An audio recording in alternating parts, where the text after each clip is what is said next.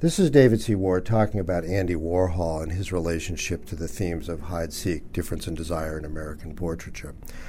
Andy Warhol was really the great chameleon of recent American art.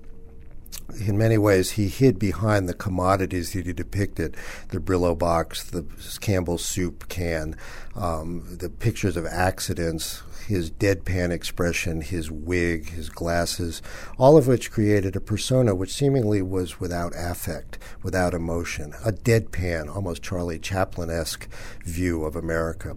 But Andy Warhol's beginnings as an art student out of Pittsburgh were really quite different. He began as a representational artist, and a whole series of early works depicted such subjects because he recognized his homosexuality at an early age as boys kissing, frankly erotic and derived from the poetry of Walt Whitman.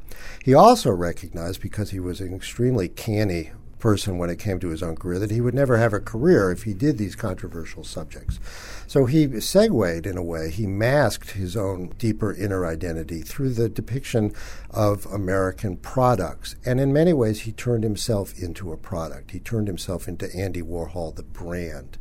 He was famous for much longer than the 15 minutes that he prophesied for everyone.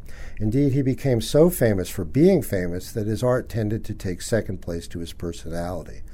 Warhol's was a particular kind of fame. Against the thrusting aggressiveness of post-industrial commercialism and its celebrity culture, he posed himself as a blank, always present, yet always absent.